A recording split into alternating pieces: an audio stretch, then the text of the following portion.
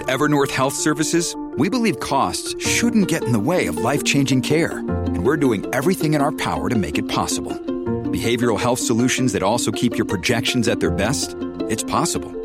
Pharmacy benefits that benefit your bottom line? It's possible. Complex specialty care that cares about your ROI? It's possible.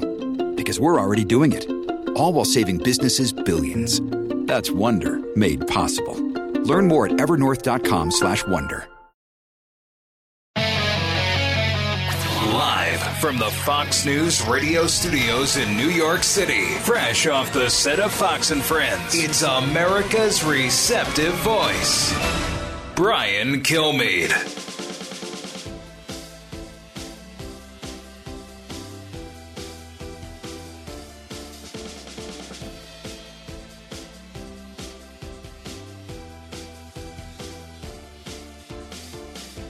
Hi, everyone. Thanks so much for being here. It's the Brian Kilmeade Show. Thanks for being with us all week long. You know the number to call, 1-866-408-7669. Carly Shimkus, fresh off Fox and Friends, and Fox and Friends First will join us at the bottom of the hour. But if you're watching Fox Nation, you see who my guest is right now, Senator Marsha Blackburn. Always privileged to have you on, let alone in person, Senator. I'm telling you, it's so good to be in person. No mask. I know. Able to get in the buildings. We used to take all that stuff for granted. Now we can't. Yes, that's right. So, Senator, let me just should I tell everyone what's on the big three? Let's do it. Now, with the stories you need to know, it's Brian's Big Three. Number 3. NATO has not grown weaker or more divided. It has grown stronger, more united. With Finland and Sweden's decision to request membership in NATO, it'll be enhanced for all time. All right, Russia takes some land and some prisoners. The momentum still belongs to Ukraine. We're going to talk about what it means now that, as the president mentioned, Sweden and Finland will probably join. Hey, what about the Ukraine? And why is Turkey getting in the way? And that $40 billion, what are they going to use it for? Number 2. Baker was asked why it took him so long to turn over that incriminating text message. And Baker said, look, this is my friend. I'm not out to get him. And by the way, this is your investigation, not my investigation. And it was a really quite shocking statement to come from a justice official. It's unbelievable. That's Jonathan Turley talking about the Durham trial. It advances. Sussman's obviously exposed there. A very cagey Jim Baker. But the problem is, as bad as Sussman looks and as pervasive as this scandal is, the judge and jury are way to the left and all in bed with everybody else.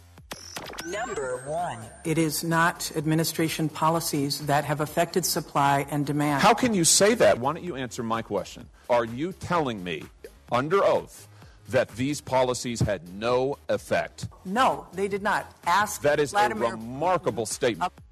It is. I still can't get my head around it. I thought we could agree the prices were high and the administration has a role, but not according to Jennifer Granholm. Energy and economic challenges are everywhere. The president's overseas, and the problem is they can't even acknowledge that it's a problem. Senator Marsha Blackburn, welcome officially. I was shocked by the exchange with the Interior Secretary. She would not even admit the prices are high. And we had the Energy Secretary in front of us at Senate Armed Services, yes.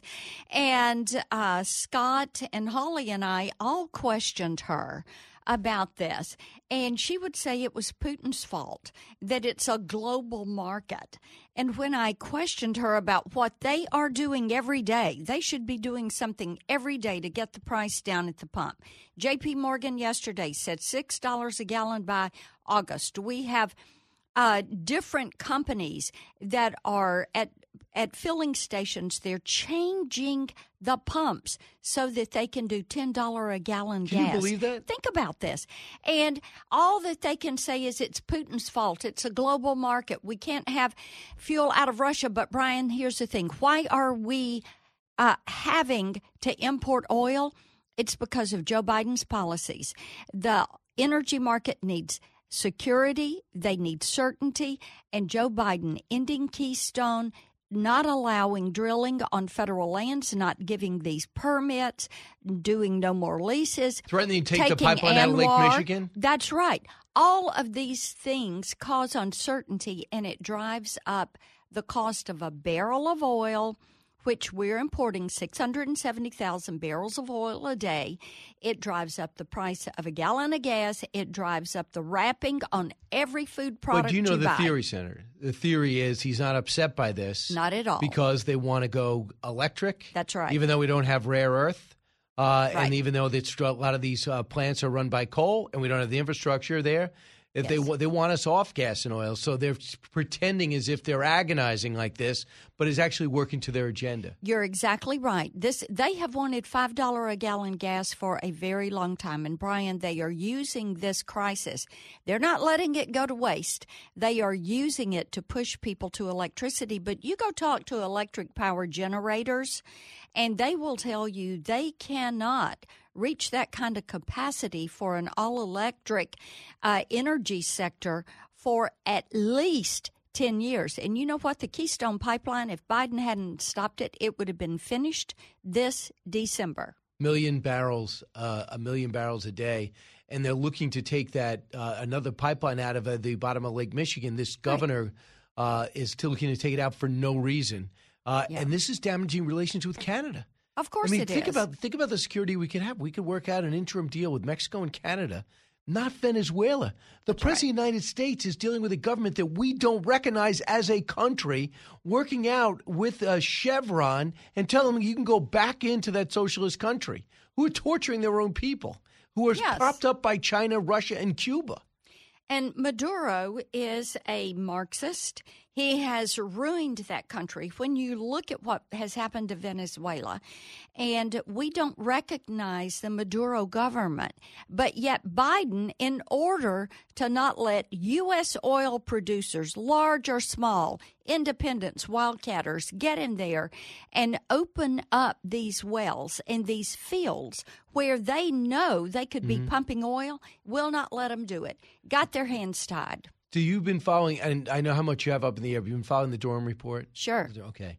I'm stunned by what's coming out and the details. So you have a situation where, and the big picture of people at home, this is what I get from very intelligent people that don't follow like we do, that are maybe moderate to the left. Why does it matter? They really want to know. And I go, Hillary Clinton's got an email scandal. Yeah. It's changing the whole complexion of the election. Donald Trump's making great progress. So she did a whole jujitsu. She decides to create, through the DNC, some type of relationship between Alpha Bank, a Russian bank, and the Trump organization, Donald Trump's organization, which didn't exist. And Michael Sussman is caught lying with two Michael Bakers saying, I come here as a friend that cares about the country. Check out this cyber relationship between these two. And that's what's happening in Washington, D.C. right now. That's exactly right. The trial is going on, and Durham has it in D.C. Now, on the jury, the judge is a friend of Sussman. The jury has a woman whose child plays soccer with Sussman's child. It has 3 Hillary Clinton donors. So if and one AOC donor. Yeah, if Sussman is convicted, he will have been convicted by his friends. But the evidence is overwhelming. You have Christopher Steele, Danchenko. They say this was basically a drinking game. As they were drinking beers and they were throwing information into this dossier, things so wild, nobody would believe it. They cook it up. They give it to Sussman. He sends Jim Baker a text. I've got this information. I want to bring it to you. He goes in lying. Then the FBI cyber guy told them this is not accurate. Rodney You Jaffe. had agents that told them this is not accurate. But you know what? In order to spy on Donald Trump and then his transition and then his presidency, they all bought into the lie. And this is why people need to go to jail, Brian. They need to be locked up. Clinton Incorporated, Biden Incorporated, all of them in bed with some of these swamp characters. They need to go to jail. Here is what Jonathan Turley, who's been following this closely, has seen at the trial. This is the latest. It's been going on all week. Cut 12. Well, this was a real pile-on, Brian. You had really damning evidence from Mark Elias, the former Clinton campaign general counsel, and then Jim Baker, the former FBI general counsel. Baker left no doubt. He said that Sussman came in and did not say that he was representing the Clinton campaign. In fact, before the meeting, he sent a text that expressly said, "I'm not representing anyone. I'm here to bring you some really important and damaging information." So he goes in there, and this is what I found out was key, is that when Sussman goes in as somebody, I just got this information I want to share with you. You know, I got this cyber background. Jim Baker's a friend of his. He's an FBI lawyer, not an investigator. So he looks at this. He says, what is he? He says, well, there's this relationship cyber relationship between Alpha Bank and Trump. Now, he hands it off to this guy named Hellman. Now, Hellman looks at this, goes, who gave it to you? Because I can't tell you because it's a private source.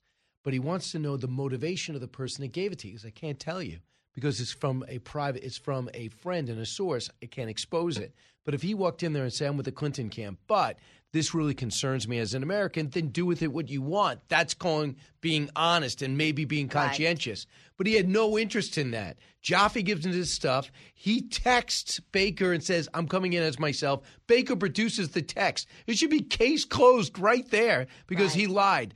So at the same time, they call Comey and McCabe. Baker calls Comey and McCabe with this information.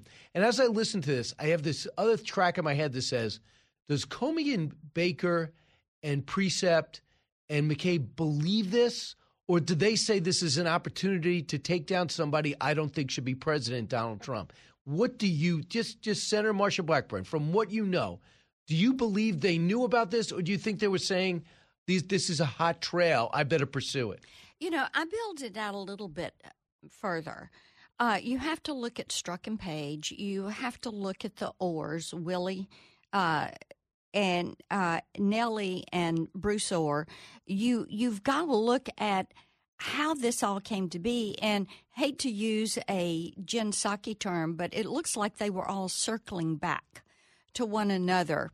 And getting confirmation that's or right. Getting their stories getting together. Their stories together, building out this plot, deciding what they were going to frame Donald Trump with.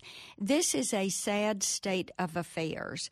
And my hope is that Durham is going to continue to get to the bottom of what this. Happens with Sussman. That's exactly right. Because the American people need to know. This didn't sound right to a lot of Tennesseans. They've been very concerned about this. And, Brian, they've been very concerned about how this links into the fraud around the elections, the mail-out ballots, all of these things. And they're saying, look, we want the system to be fair. We want people who did wrong to be punished, whether it's Michael Sussman or Danchenko or Christopher Steele or the Orrs or FBI, Jim Comey. They want people to pay when they've done something wrong. Because there's no fear of retribution. You can do it right. again. That's right. I get that more than anything else. How come no one ever pays the price for what they do? Right, and that's what Tennesseans are saying. If all of this is true, and we see that it's true, we're seeing this evidence, then people ought to be in jail. And they continue to say, let's have a fair system. Let's make certain for elections it's one person, one vote, that we make it easier to vote and harder to cheat. Let's make certain that entities like Clinton Incorporated and Biden Incorporated can't continue, that Hunter Biden is held to account for the money he's made. I mean, the NBC report yesterday, my goodness, $11 million linking up somebody in Ukraine, somebody in China. And people are saying, what influence does this have on Joe Biden, Senator, the big guy? I just laugh because we had that story 2 years ago. Yes, to we detail. did. If they wanted to break that story, go to Miranda Devine's book, Laptop from Hell. That's right. How dare they act like they just broke a story that we've had for 2 years that the 51 intel expert says was Russian disinformation? Yeah. I mean, come on. How dare they run with this? They should be embarrassed. That's exactly right. But the thing is, they're having to be drawn into it now, kicking and screaming and saying, well, you know, Miranda Devine, New York Post, the Devin Nunes and the House Intel Committee, they were all right about what was going on. And, it's really kind of interesting now that you've got the Washington Post and Bezos, and they're kind of hitting back at the Biden administration a little bit because they see what they're doing. Everything they're doing makes the country worse, whether it's baby formula, Afghanistan, inflation, the price at the pump, the grocery store. Everything they're doing is making lives worse. And when you go and vilify corporations as successful people, they have egos too. Yes. And they weren't going to keep their powder dry. And that's why Elon Musk and Jeff Bezos made it interesting. Do you have time to stick around or you got to run? I think I've got a moment. All right, yes. Good. All right, so we'll take a short time out and come back. This is the Brian Kilmeade Show. Senator Blackburn in studio. Don't move. Newsmakers and newsbreakers. Hear it first on the Brian Kilmeade Show. From the Fox News Podcasts Network. I'm Janice Dean, Fox News senior meteorologist. Be sure to subscribe to the Janice Dean podcast at foxnewspodcast.com or wherever you listen to your podcasts. And don't forget to spread the sunshine.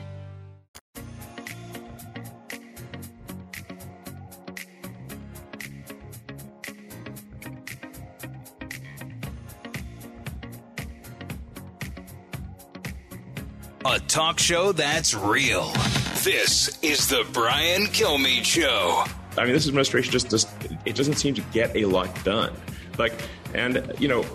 Whatever, the Trump administration, leaving Trump aside, there were a lot of people in the administration who were effective at getting things done.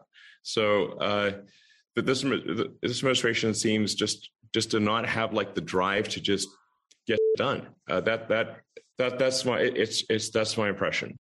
And the administration fires back, points out to everything they're doing. Elon Musk, Jeff Bezos, going to war with the administration who blames people like them and Elizabeth Warren for the problems we're having with our economy right now. Senator Marsha Blackburn in studio. What do you think of this exchange that's been taking place all week? What we are seeing is that people like Jeff Bezos and Elon Musk are saying, look, I want the opportunity to run my company. I want the opportunity to create jobs. I want the opportunity for those employees to be able to build a nest egg. And you, the Biden administration, cannot handle anything. It doesn't matter if it's baby formula, Afghanistan, inflation. You can't get your arms around any issue. Everything becomes a crisis, and then you do the wrong thing. So here's what Musk came back. This is what the White House said to Musk's criticism. They fired back at Musk saying this. Under President Biden, our economy has roared back. 8 million jobs created, unemployment plummeting, economic growth that outstrips peer countries, historic investment in roads, bridges, ports, and nationwide TV, EV charging stations. I think that's getting done by any measure. But count on us as unsurprised that an anti-labor billionaire would look for any opportunity to nip at the heels of the most pro-union, pro-worker president in modern history. Your reaction? My reaction to that is what they had for the first few months was the Trump bonus that came to them. With the economy, the benefits of the tax cuts, and people want to keep those tax cuts.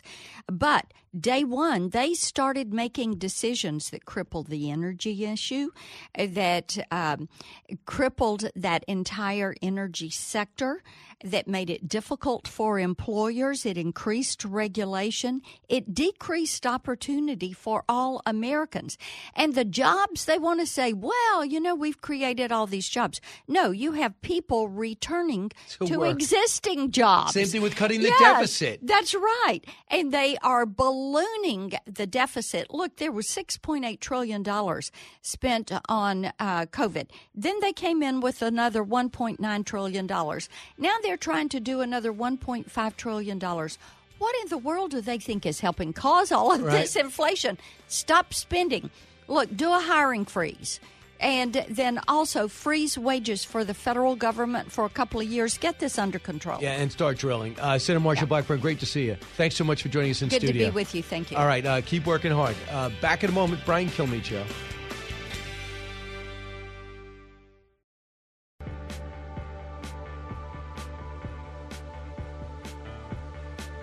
A radio show like no other. It's Brian Kilmeade. And here's what your president did when he first came to office. He immediately re-entered the Paris Climate Accord. He canceled the Keystone Pipeline. He halted leasing programs in ANWR. He issued a 60-day halt on all new oil and gas leases. and drilling permits on federal lands and waters. That's nationwide. That accounts, by the way, for 25% of U.S. oil production. He directed federal agencies to eliminate all supports for fossil fuels. He imposed new regulations on oil and gas and methane emissions. Those were all just in the first few days. Are you telling me that's had no effect on our energy supply? 94% of the oil and gas executives that were surveyed by the Dallas Fed said that administration policies had nothing to do with the increase in the price of oil. I'm not interested in opinions of these people. I'm interested in the facts.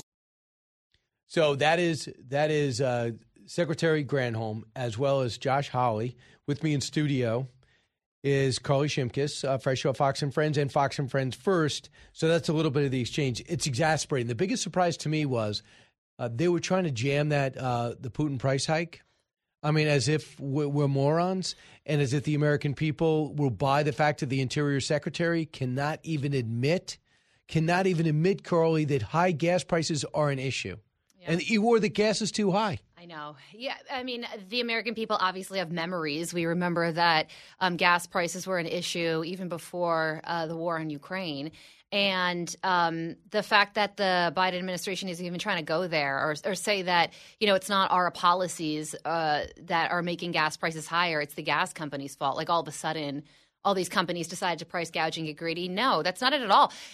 We've had a lot of oil and gas guests, obviously, on Fox News, and they all say the same thing. It's about uncertainty. They're not going to, they're not going to drill. They're not going to create these pipelines when they know that the Biden administration could just shut them down, because these are multi-million-dollar projects. They're also refining oil less. It's down 17%. The refineries are a really big issue as well. So all of these things coupled together is why gas prices are higher right now. It's pretty simple. So listen to this. This Deb Haaland, this Interior Secretary, they just don't want to admit that they want us off oil and gas. But we're not capable. The Western world is not capable. The planet is not capable of getting – any industrialized society is not capable of getting it off right now. You want to go green, but the green technology is not there. It's not that we're not using it. It's not there. Cut one. Do you believe that gas prices are too high? I think that Americans are still recovering from this terrible pandemic, and there are a lot of other world events that are making things difficult for all of us. So it sounds you're unwilling to say that gas prices are too high. We're doing all we can, Senator. No, you're not. Not close. The answer is obviously yes. Yes, of course they're too high. It's hurting the American people. This is what we're doing. I know that this is a tough time, but to just gaslight and not answer the question is unbelievable. Were you reading? Did you see that we're expecting these rolling blackouts this summer? You brought like up California? Renewables. Yeah, across the country. They were saying they specifically mentioned, I think, Illinois, Texas. California always has these things. And it's because they're shutting down power plants faster than the renewable energy can and get nuclear, up to speed. too. And nuclear as well, yeah. So that's something that we can enjoy. What a treat. Right. So we all have to have flashlights, or how about this, a miner's cap?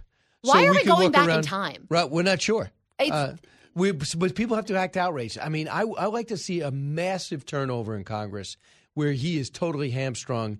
But gets worse, better yet, there'll be sober people on the Democratic side to say, if we don't change gears quickly, we're going to get blown out in 2024. I wonder if that's going to happen. I mean, even if there is a turnover in Congress, which is predicted, the DCCC has some internal polling, and it shows that in swing districts on a generic ballot, Republicans are polling 8 points ahead over Democrats, and now the Democratic candidates are being advised to use the ultra MAGA line, which isn't going to work. But even if there is a big turnover, I really just feels like the mood in the Democratic Party is completely progressive, and they're afraid of that wing of the party. And I just don't know if we'll ever get back to that Joe Manchin Bernie center. Sanders is, they say that Donald Trump has ruined the Republican Party. There's a huge challenge to that because his policies have changed it for the better.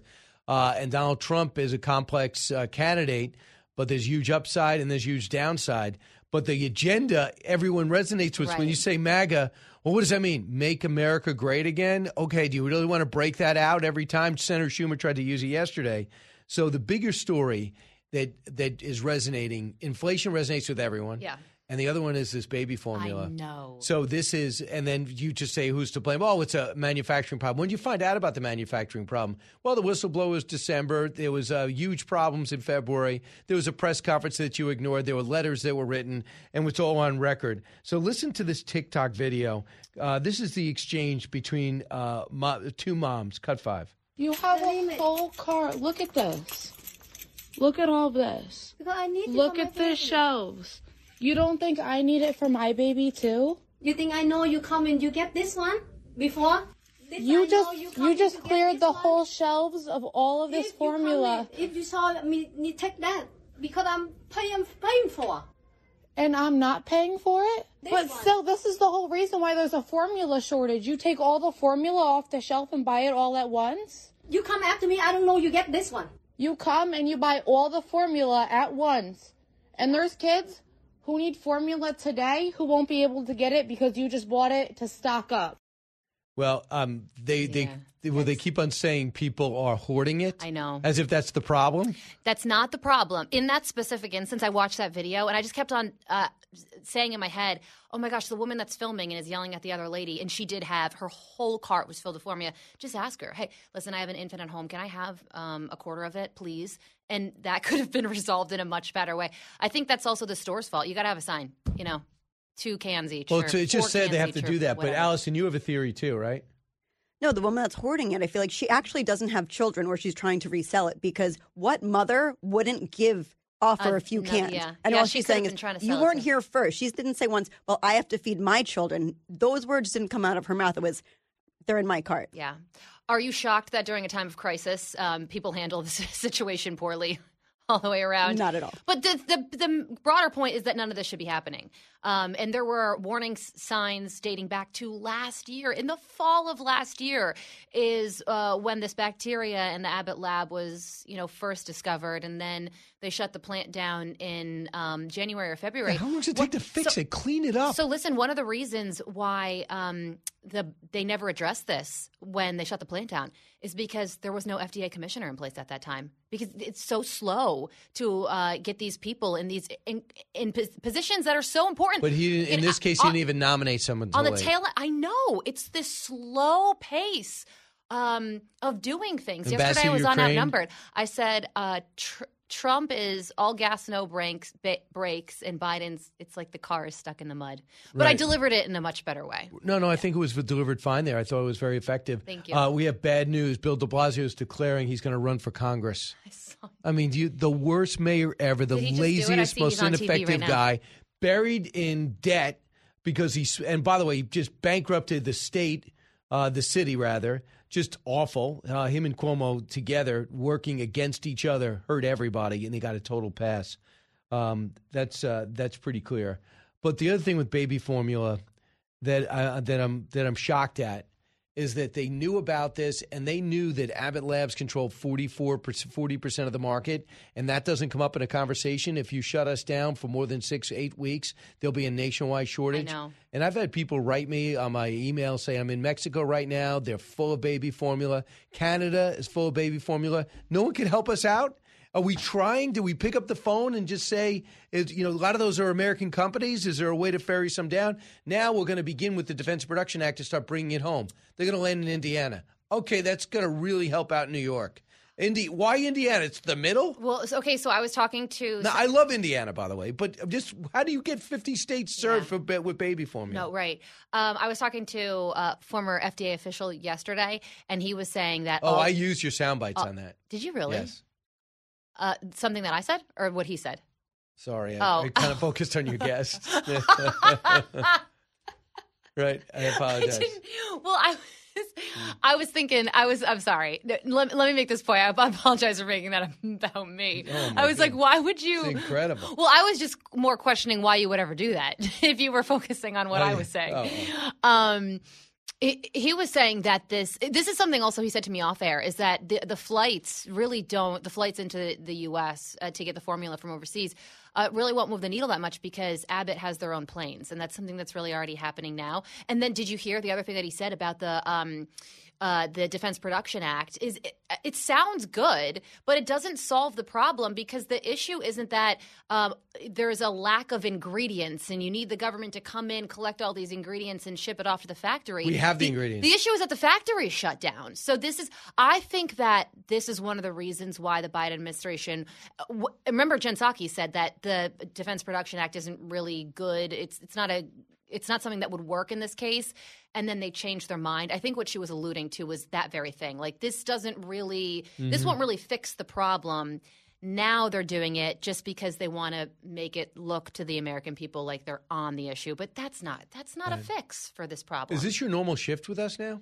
I mean, am I on your schedule? Is this am I a recurring date? What do you mean? Like, do you put me in your calendar, Fox? The I Brian actually Kilmeade do. Show? You know what's funny? I do have you just assume we're booking you every week, well, or we have? I had a conversation with Peter. Have we made this commitment? We've made this commitment.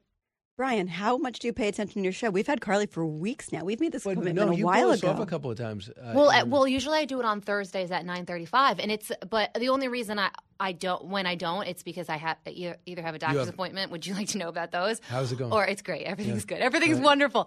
Or if I have something like another show or something that's in a conflicting To time. be fair to you, Carly, we reschedule you sometimes too. If we That's have true. someone who Thank can only you, do Thursdays at 9:34, we then ask Carly to shift to Fridays. Yeah. But in my calendar, all of April, all of May, and I've even done June, I put Brian 9:35 on Thursday. Wow. Just to make sure that I don't forget. All right, so when we come back, we're going to find out are you prepared for more to know? We can do it. Good. Let's find out if Carly needs to know more.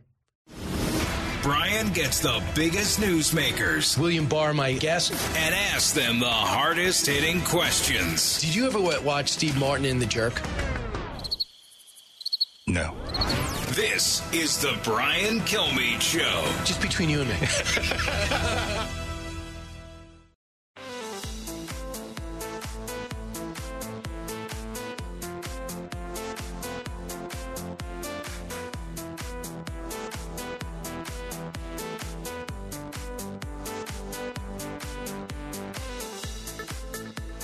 The more you listen, the more you'll know. It's Brian Kilmeade. Hey, we're back, and Carly Shimkus is with us. And Carly, was Carly the first? No, she wasn't the first. Kennedy was the first news duel That's on right. One Nation. Yes. But you've done it the most. You've Really? done it 3 times, right? Yeah. Right. I think it's so fun. I also like the dueling newspapers. Right. The open to it. They're like swords. Because I was a little upset, not upset, but in retrospect, I said, I think we mislabeled this because it's not really a duel, like a fight. It's almost as it's a collaboration. Yeah. And they came back at me and said, but we love the animation. So whoever came back to you and said that was right. Smart. It's great. All right. So, Carly, before you start your weekend, let's find out if you need to know more. Sounds good. More to know with Carly Shimkus. All right. Dave Chappelle's alleged attacker is charged with attempted murder in an unrelated case. So DA George Gascon out in Los Angeles is accusing Isaiah Lee.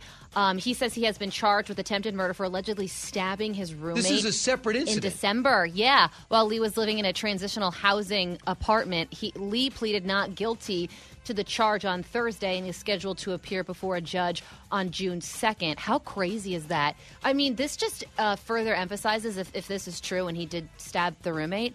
I mean, Dave Chappelle's life this situation could have gone so much worse. Absolutely, God bless him. I mean, the fact is that there's very few people you know that will be comfortable plunging a knife into you, and he had one on him. I know. Next, ESPN analyst finds that NBA owners are very quiet on their China relationship, but have more than $10 billion invested there.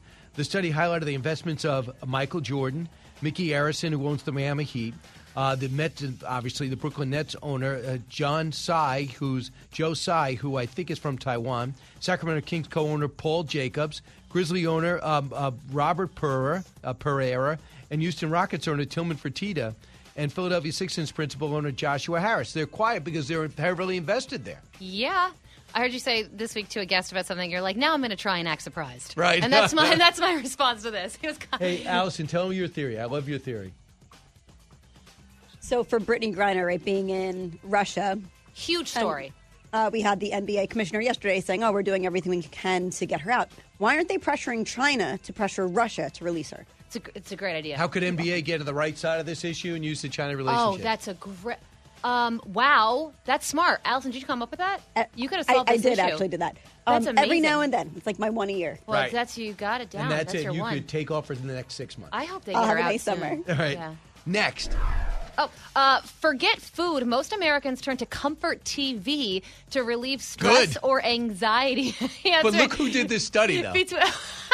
Conducted by one poll on behalf of the streaming service. There you go. That's so funny. A recent poll of 2,000 adults reveals that 55% watch TV as a self-soothing technique to relieve anxiety or stress. That's more than the number of respondents who relax by taking a bath or doing yoga. Over half of people polled, 56%, seek out comfort TV shows or movies that they watch regularly. Yeah, there you go. That's it. I'm going to stop reading there. I'm surprised. I am surprised because in a time in which the next generation is not watching as much TV, we still turn to that, or people got used to it again during the pandemic. Yeah, that's right. Also, Netflix. You could the next episode just pops up before you can turn it off. Before you can turn it off. But Netflix is having different problems. But I do love their new corporate philosophy. Yes. Next, we've been going over this. The Texas 2-year-old that bought dozens of cheeseburgers using mom's phone. So cute. She wanted him to play electronics, I guess some type of game, and said the 2-year-old Barrett, he ends up getting $91.70 worth of McDonald's cheeseburgers, and he also had to DoorDash to the house. That was so cute. He's an adorable little boy. Right. He was on Fox and Friends, wasn't he? Yeah, he was. He talked through the whole thing, just gibberish, as the mom was trying to tell the story. Oh, really? Yeah. We might want to use that sound for One Nation. What do you think? Yeah. All right. Thanks, Allison. Allison's like, I already contributed once. Next, Wayne Gretzky's Edmonton Oilers jersey from the 1988 Stanley Cup clinching game that still has the smell and stains from the champagne is now going to be the most expensive item ever auctioned in hockey. It's already gotten a bid of $400,000. Wow. It was a Edmonton Oilers sweep in 5 in the best-of-7 series. The great one would be traded to the Kings afterwards. He finished the game with 1 goal and 2 assists. My question for you. He was almost as big as Michael Jordan when he was playing. Do you know who he is? Yeah, Wayne Gretzky, absolutely. Okay, good. I do. Also, his daughter just got married to Dustin Johnson, the golfer. Yes. Yeah. She's got quite a body. Without question. Right. She's an unbelievable-looking person. Next. Speaking of, get ready for this one. A brain-altering parasite makes infected people more attractive to others. This is a study. A sexually transmitted parasite that up to 50% of the population carries, may actually make people look more attractive to the opposite sex. Researchers in Finland say Toxoplasma gondii may be responsible for a number of different neurological disorders, and it makes you look more beautiful. So you might have seizures, but you'll always have a date. Right? I mean, count me out of the parasite transmission. I'm good. Exactly. Nobody's attracted to Carly Shimkus. So I meant to say that. I'm sorry, Shirley. It's not the truth. Bye, Brian.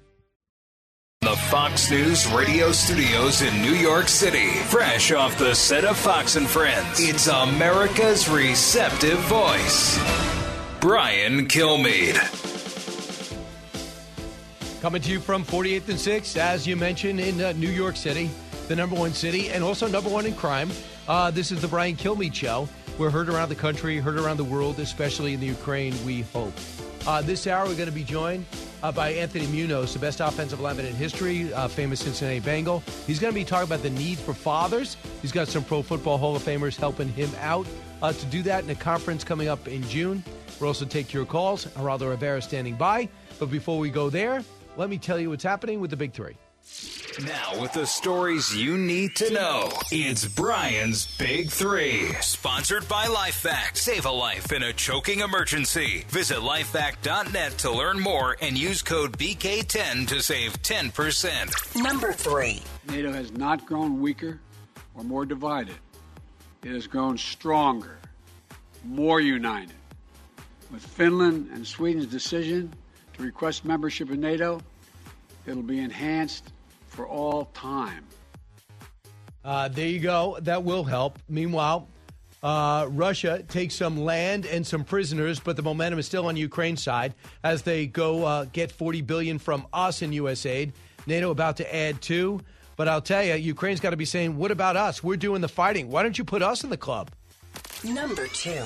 Baker was asked why it took him so long to turn over that incriminating text message. And Baker said, look, this is my friend. I'm not out to get him. And by the way, this is your investigation, not my investigation. And it was a really quite shocking statement to come from a justice official.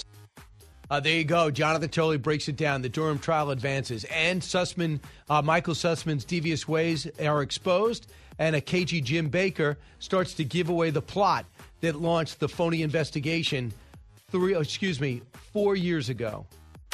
Number 1. It is not administration policies that have affected supply and demand. How can you say that? Why don't you answer my question? Are you telling me, under oath, that these policies had no effect? No, they did not. Ask That is Vladimir a remarkable statement.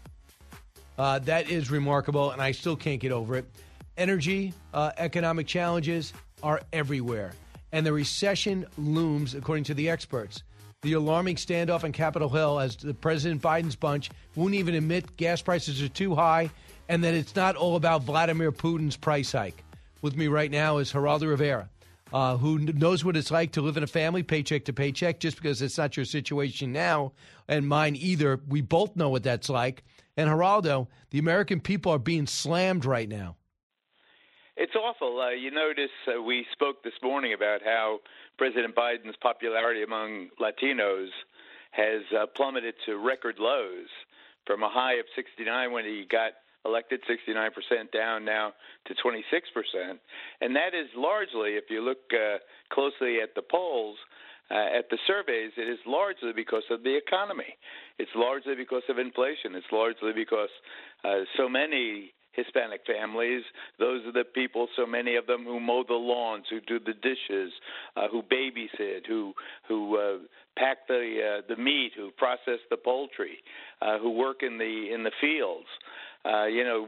So many of them, talking millions and millions of people now, they do live paycheck to paycheck. And when they have to pay $5.49 a gallon of gas, in California where so many live, or in Texas even more than that, it really bites, and it causes a political reaction. That's why so many are fleeing from President Biden or his party, apparently, and I think it will have consequences come November, Ryan. So I want to give you an idea. This is stunning and devastating to the Democratic Party. I'm sure they're taking note. A Quinnipiac poll says the president's approval rating among Hispanics 26%, 60% disapprove. Who do you want to control the House of Representatives? Hispanics adults say 46% say Republicans, 34% say Democrats. Among Hispanic registered voters, 48% vote Republican, 34% Democrat. Now here's the question. Who do you want to control the Senate? 47% by 10 points, 47% Republican over Democrat. Among Hispanic registered voters, even bigger, 13-point difference, 49 to 36. This is why I believe that Cesar Chavez's bust is in the Oval Office.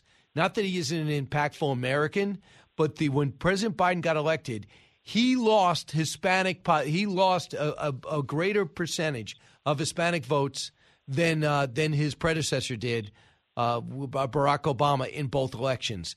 And by the way, if you ever want the Democrats to build the wall, let the Hispanic vote go to the Republicans. They'll have that wall 100 feet high.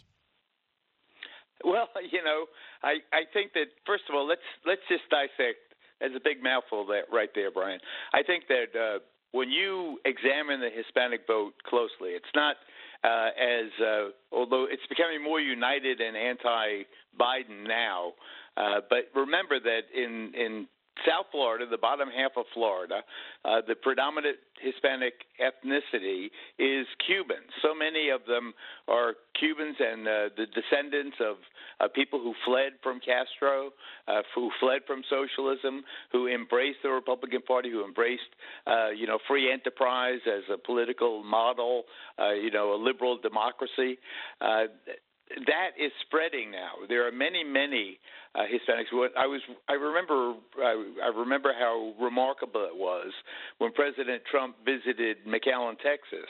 How you had people who were protesting against the president, but an equally large and equally vocal group of Hispanics was also protesting for the president and welcoming President Trump.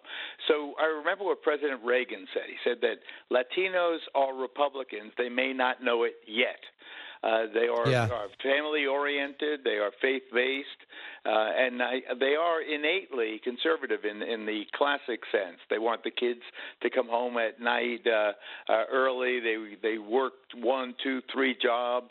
It is a community that has been ripe for the taking for Republicans, and now with Biden's collapse. You're seeing it, and it is to me very, very ironic, Brian, that the ethnic group amongst which the president has lost most power, most faith, is the Hispanic group. President Biden has lost the Latinos, and it is, I think, a shocking political story that really hasn't been told to the extent that it should be proportionally, Brian. And what the Republicans should do is give them a reason to vote Republican, not just run for Democrats. And my big thing is get into the inner city with a message and a program. And even if it's rejected, you'll start saying, I care. I'm going to work this out. First, you go and listen. Then you come up with some programs, way to help, whether it's flooding in mentors, or whether it's flooding in opportunities, or what are you going to do with the broken nuclear family? Whatever it is, Republicans have made no effort, and their Democrats are doing more to get Hispanic votes than the Republicans are doing to earn it. I agree that when you look at the surveys again about what Hispanic families are concerned about and why they've deserted President Biden, crime is closely behind the economy and inflation. Crime matters. Chicago today, that violence, that terrible shootout on the Miracle Mile, 10 people shot, 2 fatally, at least 2 fatally. I mean, it is remarkable to me to see the deterioration of a great city like Chicago become really filled with anarchy and disorder. That is very troubling. Latino families, they experience the spillover from that in Chicago and elsewhere.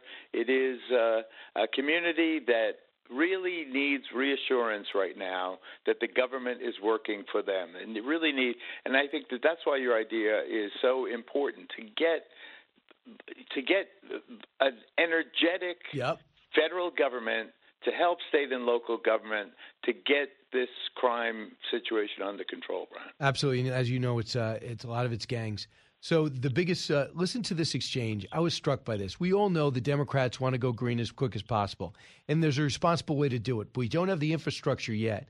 So Deb Haaland is the Interior Secretary of this country, and I assume Senator Barrasso knew where he was going with this. And on the surface, this question seems like the dumbest question ever, but her answer makes it seem like the most important. Cut 1.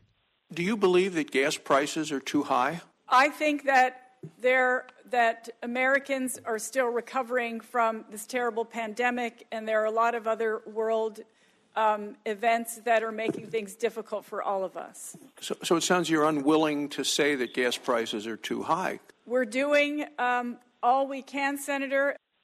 Why does she have trouble saying they're too high? I thought we were going to fight over why. How about she's okay with $5 gas, $6 gas?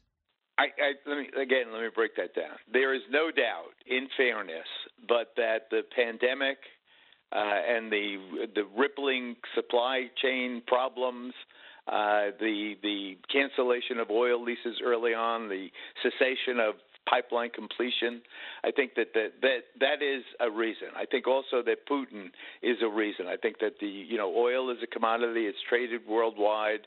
If you cut it off one place and it goes the other place, the places where it's been cut off, they suffer. The price goes up. And I think that Europe and the United States, there's a chain reaction. I think there's a Putin effect, and it is undeniable. Her failure, however, to answer your question, her failure to answer a straight yes, no, I don't know anybody on earth since the beginning of time who doesn't think $4.59 a gallon is too much money to pay for a gallon of gas, and doesn't understand that when you get gas that high, the working person, the drivers who deliver and so forth, they really are suffering. That money comes out of their pocket. It's they have to suffer, and when the price goes up, it's the people who can pay least who suffer most. So I think it's a stupid answer to answer your question, Brian. But it was one of those questions where they stumped me. She does not want you she does not want you using gas. She does not want you using oil. So that's why she said, well, it's, the prices are high and we had a pandemic. Because she just, all you have to do is say, of course it's too high. We're just paying $2.35. Well, yes, but. Do a yes, but, not just a failure to answer. I think that a stunt like that immediately erodes a person's, apparent public integrity and their honesty, their frankness, and it makes everything else they say, it diminishes everything else they say. If she had said, yes, the prices are too high, but Putin, but pandemic, instead she said, well, it is what it is. Geraldo Rivera with me, obviously. Geraldo, the Ukraine war, as much as I'm very intrigued what Ukraine is doing to Russia, I'm definitely disturbed by what's happened in Mariupol. They took about 900 POWs. These are the toughest. The word is they're going to go to the worst prison camp possible inside Russia. I'm also I'm a little disturbed by the amount of land they have gotten that would create a land bridge for Crimea and take too big a swath out of Ukraine. How does that affect what you think our objective should be, or Ukraine's objective should be? Well, I think Ukraine's objectives and the United States' objectives are the same. I am, as you are, profoundly disturbed by the quiet success of the grinding, expensive, disorganized Russian offensive. They are, without a doubt, they've been rebuffed in the north and in the northeast. But in the east, they're also rebuffed. But in the southeast and the southern border, they have Russia grinded out territory that I fear they will now announce has been annexed to Mother Russia. It is contiguous to Russia. Much of the population is Russian-speaking, and those that aren't will soon be suffering under an occupation by Russia. And I really do believe that Russia, in its much more modest gains, having been rebuffed in its grand scheme to take over all of Ukraine, they are definitely, it seems to me, about to expand Russia into Ukraine. And what the hell we do about it, I don't know, because it's going to be very, very difficult to dislodge them. Go get them. Geraldo Rivera, you can officially get on your sailboat with your crew and sail to the Bahamas because your obligation to me is done. Well, it's been a pleasure, and as good as I feel about this performance on your show, I'd much rather be on my boat, Brian. No kidding. I get that message every day. Geraldo, thanks so much. All right, buddy. Have a good weekend. And Geraldo will be watching One Nation at 8 o'clock. That always disturbs his weekend, but I told him he could use his DVR and tape Fox News Channel. When we come back, your calls, 1-866-408-7669. Then Anthony Munoz. The value of fatherhood. Don't move. Both sides, all opinions. It's Brian Kilmeade.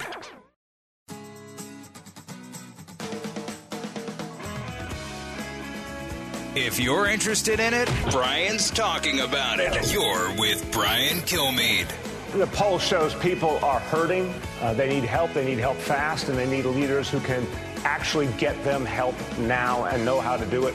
I do know how to do it from years of serving the people of this city. And so today I'm declaring my candidacy for Congress in the 10th Congressional District of New York. And I want to tell you what people need is exactly the kinds of things that I've focused on before. They need money back in their pocket. We did that. We reduced income inequality. We helped people by getting pre-K and 3K for all their children, taking a huge expense off their plates. I'm very proud of having led this city out of the worst of the COVID crisis. The worst news you will hear. Mayor de Blasio wants to be Congressman de Blasio in a brand new district in Manhattan. It is terrible news for this country. He's an embarrassment to his family, to everybody that knows him. He is lazy. He's a socialist. His name isn't even real. There's money missing. This guy's buried in debt. There's money with this Thrive program. Just Google it. I know you're not a New Yorker. Maybe if you're not listening on WABC or WRCN, WLIR. But if you just look, this guy is awful. Please, somebody run against him. Diane, listening on the Fox News Radio app in Manhasset, New York. Hey, Diane. I was afraid you'd text me. I was calling because I am concerned about how people are going to heat their homes this winter. I told your screen person that we got an oil delivery yesterday, and it was $6 a gallon. What was it normally? It was $2 and change. Wow. And it's crept up. But so now for 170 gallons for $1,040 or something. That's crazy, right? It is crazy. So how are people going to get through the winter? I know, and the thing is, Diane, a lot of people listening you have a very balanced budget, right? Everything got thrown on its head. You know, some people lost their jobs, have to change careers. Inflation's going up. If you're on a adjustable loan mortgage, you're really screwed because it's going to go up multiple times this year, your interest rate, and all of a sudden, inflation goes up, oil and gas go up, and then you got the Interior Secretary and say, no big deal, I don't consider it too high. They have no idea what kind of life the average American lives. So, and now they're going to say, well, you probably not have enough. We're going to have rolling blackouts as a community. Imagine that. Thanks for the call. And we'll stay on top of them and try to nail them to the wall. Listen, the American people have to speak out at the midterms and let them know this has got to stop. And the oil industry's got to start sticking up for itself. You know how we see Jeff Bezos and Elon Musk standing up for itself? The same with Elizabeth Warren is beating up on the oil industry and saying they're gouging and they're going to be fine. They got to hit back. Speak up. When we come back, Anthony Munoz joins us. This is the Brian Kilmeade Show. So glad you're here.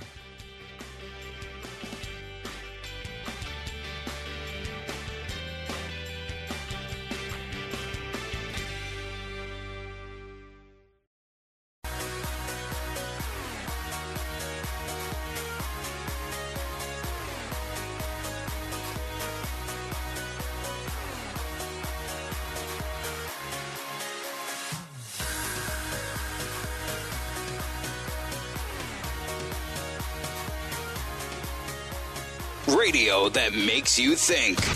This is the Brian Kilmeade Show. A&M bought every player on their team, made a deal for name, image, and likeness. All right, we didn't buy one player. All right, but I don't know if we're going to be able to sustain that in the future because more and more people are doing it. That is Nick Saban, coach of the legendary coach of Alabama, multiple national titles, talking about this new age of players getting paid through name, image, and likeness. I discussed this last week on One Nation with Aaron Taylor and Oliver Luck. They talk about how, especially big-time sports like NCAA men's basketball and football, they're making all types of offers to these 17 and 18-year-olds to get them to come. Whether it's the University of Nebraska, whether in this case Texas A&M seems to be the school that's getting all these players. How are they doing it? And are there any rules at all? Can you imagine when Anthony Munoz would he have gone to USC, or would he have went to the highest bidder? He was a number one pick coming out of college, and then was perhaps the greatest offensive lineman ever when he was done playing in the NFL. 2 Super Bowl appearances. And Anthony Munoz, Hall of Famer, joins us now. Anthony, welcome back. Brian, always good being with you. One of my favorite Fox guys, so thank you for having me. Thank you very much. And, of course, you like me better than Hemmer, even though you've known Hemmer longer, right? Hey, I told you to kind of not say it so loud. He is a Cincinnati guy, so we got to make sure he doesn't hear it when we say it. I understand that. And you have this great Give Your Fathers an Experience of a Lifetime opportunity to talk about this Father Special that you have. That's coming up on June 19th. But I wanted to get your take on this whole name, image, and likeness and some panic that people are having right now about college football especially. What do you think about it? Well, let's put it this way. When I came out of high school, I would have taken a In-N-Out hamburger gift card. That would have been enough for me to go wherever. So let's come on. Let's be real about it. Right. No, I think I'm all for student athletes getting compensated, but I think it's getting out of hand. I think there has to be parameters put on this. My whole understanding was, okay, Brian, you come to my university, you're going to do a couple commercials for me with my dealership, or you're going to promote my jewelry store, and I'm going to pay you for that. Well, no, now it's just like there's a set amount for every player coming, not only cash, but a car. And, now you're bidding. So I really believe it's gotten out of hand. There has to be perimeters put on it. So I want you to hear this. Here's Nick Saban calling out Jimbo Fisher of Texas A&M. Cut 34. We just played that. Here's Jimbo Fisher answering Nick Saban. Cut 35. It's despicable that somebody can say things about somebody, and more importantly, you're taking shots at 17-year-old kids and their families. That they broke state laws, that they're all money. We bought every player on this group. We never bought anybody. No rules were broken. Nothing was done wrong. The way we do things, the ethics in which we do things, and these families, it's despicable that a reputable head coach could come out and say this when he doesn't get his way or things don't go his way. The narcissist in him doesn't allow those things to happen, and it's ridiculous when he's not on top. And the parity in college football he's been talking about, go talk to coaches who coach for him. You'll find out all the parity. Go dig into wherever he's been. You can find out anything. And it's a shame that you got to sit here and defend 17-year-old kids and families and Texas A&M because we do things right. We're always going to do things right. Well, he used to coach for Nick Saban, but you see a lot of coaches walking away. I think that Nick Saban apologized after that. Well, if he didn't, I was going to say, Dana White, get a hold of both those guys. Let's see them in the octagon. But no, you know what? I respect Jim Fisher. It's not illegal. Guys, they've said that this can happen, so teams are taking advantage of it. The same way I think the transfer portal is crazy. Teams are taking advantage of that because it is set in place. Why not take advantage? If I was a head coach, these young men come out of high school knowing that the majority of these young men need to support families, multiple kids, single parent, don't have a whole lot. Most of us have come from that background. So now you have an opportunity to check it out. Free market, but it's not illegal. So why complain about it until something's done about it? And like I said, rules, regulations, parameters, whatever it may be, until that's set in place, there's nothing wrong with it. That's what they've put in place. So it becomes the ultimate competition. It's not just Alabama, Ohio State, 3 or 4 schools now. Not everybody has opportunity. A&M, man, they're loading up because they have the money to pay these young men with NILs. Anthony Munoz, our guest. So, Anthony, you got this very unique – I've never heard anything quite like it. You are putting together – basically a Father's Day weekend. So you're an ambassador for the Fatherhood Festival at the Hall of Fame Village in Canton, Ohio. It's going to be Friday at June 17th through the 19th. It's going to go all weekend long. You can get tickets at fatherhoodfestival.com or just Ticketmaster. What did you put together? Who's going to appear? And what was the approach here? So, Brian, we've just talked about NIL college football. I talk about pro football and Hall of Fame and Pro Bowls and All-Americans, Heisman. But to me, this is something, Father's Day weekend, that is very, very, very important in our country. Fathers stepping up and being fathers. And here's an opportunity to come to the Hall of Fame Village. They're on the property of the Hall of Fame, and have a full weekend with your kids of engaging, re-engaging, continue the engagement. Friday night, we're going to have hopefully the biggest movie watch in the country. We're showing American Underdog, the Kurt Warner story, Tom Benson, Hall of Fame Stadium. Bring your blankets. Come from wherever. You don't have to just come from Ohio. Watch the movie. Then Saturday, gates open at 9, starting at 10. We're going to have a full day of fathers engaging with their young people, father activities with kids, a combine, but we're not leaving the moms out. We're going to have several tents on the field, Brian, where moms are going to be pampered. Mm-hmm. The dads are going to be working, engaging with their kids. The moms are going to have pedicures, manicures. We're going to have the moms huddle. Sean Alexander and Valerie Alexander. Sean played at Alabama, played Seattle Seahawks. They're going to do the moms huddle. They're going to take care of the moms. And if there's anyone that knows something about being a mom, Valerie Alexander just had her 12th kid. So she's got her PhD in being a mom. And so then Saturday night, Jordan Davis, who's on the Buy Dirt Tour, he's going to do a concert Saturday night. Then Sunday, we're going to wrap it up with a Father's Day brunch in the Hall of Fame in the Nash Family Conference Center there inside. the ticket you buy through Ticketmaster, or you go to fatherhoodfestival.com, will be for the whole weekend. It'll allow you, after being with your kids, watching a movie, interacting on Saturday, the concert, give that ticket, you present it, will get you into the brunch and will get you into the tour of the Hall of Fame. So for me, myself, Mike Singletary, great middle linebacker from the Bears, he's going to be there. We're kind of the ambassadors. We're the same Hall of Fame class. It wasn't by design. The class of 1990. David Robinson, the former NBA basketball player, and hopefully we'll get more former players that come in, bring their kids, and it's just going to be a great weekend, Brian. And I'm hoping that maybe someone like you can make your way into Canton, Ohio that weekend, and maybe do a show or maybe make an appearance. So definitely that offers out to you. Yeah, we'd love to see you. Yeah, I hope I can work that out. But a couple of things, Anthony. Tell me about your dad. Well, I'll tell you a couple of things. Never met my dad. He was in and out of prison the entire time I was growing up. So I'm 63 years old now, and I can tell you that I do not know my dad, never met my dad, but I just knew exactly what I told you. Never met him, was in and out of prison, passed away. So that was my experience as a dad. So that was my motivation with two kids, to be engaged, to get to know them. To really make them a priority. And I played a sport which you can do that. Even being the best, your goal to be the best and working hard in the NFL, you have flexibility during the season and in the off season, get engaged with your family. And that's one thing that I really worked on doing. Perfect by no means. Be a part of the world, be engaged with them. So that was the motivator for me, because I didn't have that father-son experience, and I wanted to be that dad that I never knew.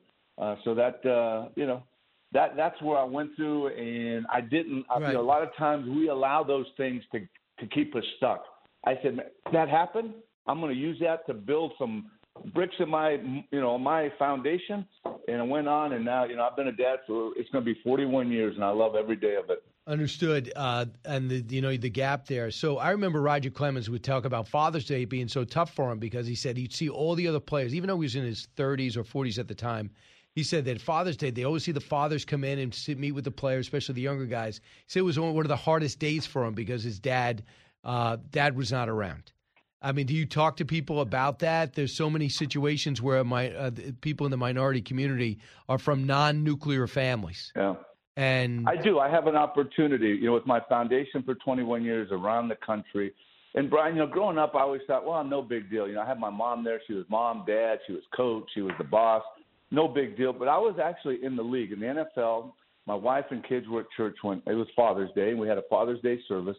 And people were just jumping up, popcorning, jumping up, sharing a father's experience. And I lost it. I realized I hadn't grieved not having a father. And as a father, as a husband, I had to leave the service. And that was the first time as an adult that I grieved. And it really freed me up. And it's given me the opportunity to share freely with young people, with, regardless of age, socioeconomic background, race, a chance to share with them, because I didn't have that experience. But, when I thought, hey, I'm a big, rough, tough football player, I don't need to grieve this, it doesn't bother me. It did. And I'm glad that I grieved it. I'm glad I got through that. And it opens me. But I have a lot of opportunities. And I think as an older guy, that's what allows me to work with young people, is that they have no clue of what I did. Maybe their grandparents watched me when I was playing. But then I share my story with them, where I came from, with my mom raising 5 kids by herself, not having a whole lot, never meeting my dad, in the community, drugs and alcohol, gang violence. And then that's kind of an instant connection with these young people. He's not only the former NFL football player, the Pro Football Hall of Famer, but I think he must understand what we're going through as young people, being raised by a mom, dad. So that I'm thankful for that I have that opportunity to connect with young people and be there to hear them out, to support them, and be a friend to them. And, a lot of times, too, if you don't have a father in your life and then you become a dad, you don't understand the obligation or the impact unless you go and research it. So a lot of times you don't really take the job as serious in the beginning because, you know what, I don't really know how to do it. I never had a dad. I turned out all right. So I'll come in, I'll come out. It'll be no big deal. But it is a big deal. It is a big deal. And I played football for over 20 years. And as an offensive lineman, I had a coach. a guy that coached me, that taught me. And that's the same approach I took when I became a father. I tried to utilize all the resources, reading materials, gentlemen that, had shows about fathering. I mentors, couples that were fathering, or father friends that were I wanted to get information because, like you said, there wasn't an owner's manual when we had our kids on how to be a father. And so I really looked the same way I looked to my coach when I was playing. I look to mentors as a father. As a business person, I have a couple companies. I have mentors that are in the business community. As someone that runs, I try to get mentored by people that run non-for-profits. So I think that's what we have to do. We have to kind of let the pride go and say, hey, I need help. Help me with this area. And that's what I did with Dad. I didn't read things. Even now as a dad and as a grandfather, write things down, read things, articles and books. And right. Just trying to use all the resources that are out there. And again, it is fatherhoodfestival.com. It is happening Father's Day, the Father's Day weekend. It'll be Friday, Saturday, Sunday. It starts June 17th, goes to the 19th. So go check it out. Anthony Munoz, always making an impact. Thanks so much, Anthony. And we'll definitely try to get you on television, too, before Father's Day. I'd love to do that. And Brian, man, I love talking to you. Appreciate all your work that you do. I mean, I tell people, does Brian Kilmeade ever sleep? The guy is one of the busiest guys I see. But thank you for all you do. Appreciate it. I love watching it. Thanks for having me on. Well, it's good for a football player to be able to talk to a soccer player. There was a time in which we were just too different and we'd be kept apart. But now we're actually friends. That's great. That's Anthony, right. Thanks so much, man. I appreciate it. Anthony Munoz, there's few better. 1-866-408-7669. When we come back, I open up the phones. And don't forget, we got One Nation coming up Saturday, 8 o'clock. Repeated again at 11. Brian Kilmeade Show. That's Saturday on Fox News. Educating, entertaining, enlightening. You're with Brian Kilmeade.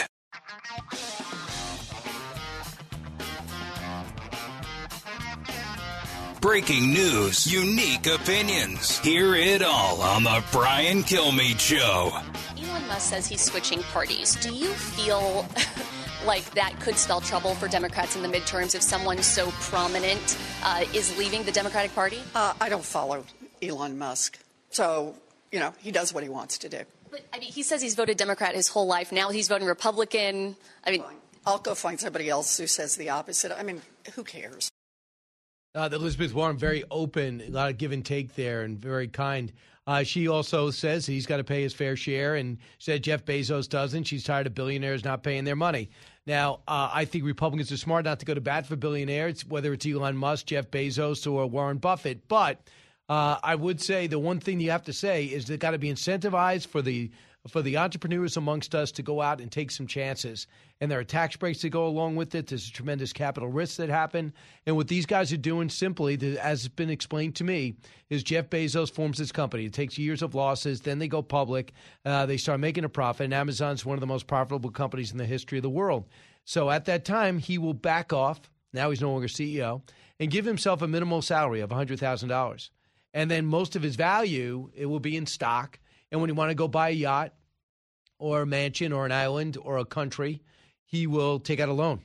And he'll pay back that loan at a certain amount of percent. Anyone will lend it to him. They know he's good for it. But you don't pay taxes on anything I just mentioned. But you are paying corporate taxes. You are hiring a ton of people. You are from the trucks to the people who work in manufacturing. You're helping get industries because people send their products over to Amazon. They ship it out. So everything from the envelopes they go out into the people that they hire, he's creating all these jobs who are getting all these benefits, who are able to raise these families and buy these houses. That's the ripple effect. So I think it's simplistic to say, oh, the guy doesn't pay income taxes. That's a small bet. Okay. Let's say he does, and they talk about his net worth. They want to pay on net worth. I don't know. What is net worth? Taking tremendous risk on a regular basis. For example, Elon Musk is the richest man in the world, right? Well, he leveraged a whole bunch of his Tesla stock and his SpaceX stock in order to buy Twitter. How much is he worth? Where's the money? You can't tax somebody on how much they're worth because it fluctuates. Tesla stock was worth a lot more 3 weeks ago. So is it all going to be about in January? How much does he owe? Where's the stock at? It's impossible. But to characterize rich, successful people as selfish, that Senator Elizabeth Warren is doing, that the president's going out of his way to do, the White House was ever tweeting in Joe Biden's name or the White House, that's what they're doing. It's a total distraction. And that was pointed out by Jeff Bezos, who's a big supporter of everything Democratic, who writes for the Washington Post, who ignored the Hunter laptop story that allowed President Biden to get elected. You've alienated this guy. So I don't know how you did it, but you did it. So that's what's taking place right now, and you're going to see the billionaire battles with Joe Biden as he goes overseas. And now he's in South Korea. He's going to go over to Japan. I would love to see him go over to Taiwan. You listen to the Brian Kilmeade Show. So glad you are. If you want to go win the war in history, go to BrianKilmeade.com. Pick out any of my books, including President and the Freedom Fighter, and learn how great our country is. Don't move.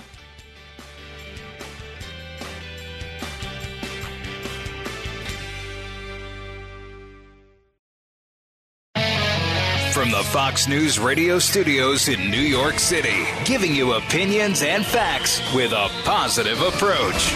It's Brian Kilmeade.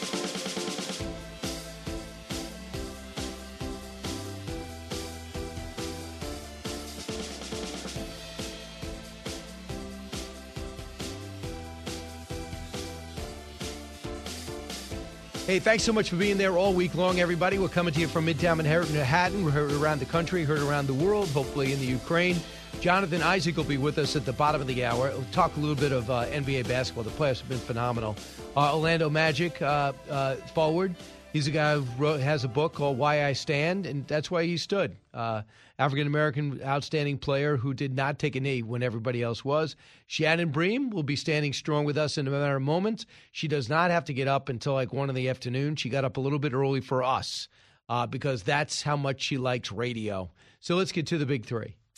Now with the stories you need to know, it's Brian's Big Three. Number 3. NATO has not grown weaker or more divided. It has grown stronger, more united. With Finland and Sweden's decision to request membership in NATO, it'll be enhanced for all time. Yeah, absolutely. Russia takes some land and some prisoners, but the momentum is on Ukraine's side as they get $40 billion more for the U.S. NATO is about to get stronger.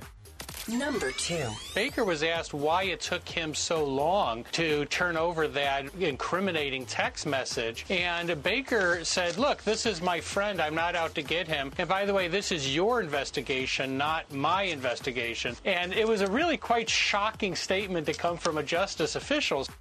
Yeah, Jonathan Turley all over this. Durham trial advances. Mike Sussman, devious ways exposed as a cagey Jim Baker of the FBI starts to give away the plot that launched the phony investigation. But is the jury listening? Number 1. It is not administration policies that have affected supply and demand. How can you say that? Why don't you answer my question? Are you telling me, under oath, that these policies had no effect? No, they did not. Ask That is Vladimir. a remarkable statement. Jennifer Granholm, Energy Secretary, and economic challenges are everywhere.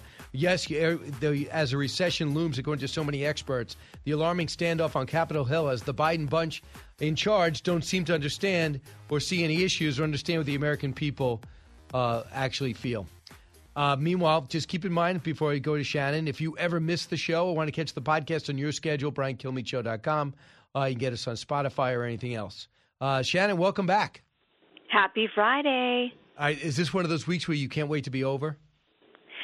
It's, you know what, it's the first week in a long time that I'm not traveling on the weekend or working on the weekend or promoting the book this weekend. So I'm basically going to live the exact opposite of Brian Kilmeade's life. The mothers and daughters, I will do nothing. The mothers and daughters of the Bible Speak, Lessons on Faith from Non-Biblical Families bestseller. Shannon, did you do a lot of traveling for the book?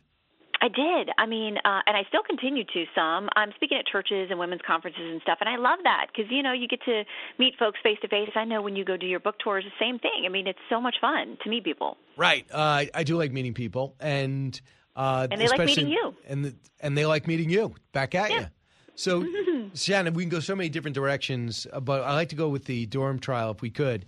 And basically what we have is a jury and a judge very interested in, you would think, I think conflicted. You got an AOC supporter, you got Hillary Clinton supporters, you have one of the juries has a kid that plays on Mike Sussman's daughter's soccer team. A judge with links to the Attorney General Merrick Garland. What's going on here? Yeah, I mean, everybody wants to feel like our judicial system is above board, that people can make, good decisions about looking at the evidence, being totally neutral. But we're all human beings and have opinions and come in with, viewpoints on the world. And so I would be a little concerned if I were the prosecutors about some of the people who are on this jury. And they keep doing, which I think is wise, to say this is not about President Trump, whether you love him, whether you hate him, whether you think this stuff is true or not. What it's about is whether somebody lied to the FBI or tried to mislead the FBI to make it a political tool for a campaign.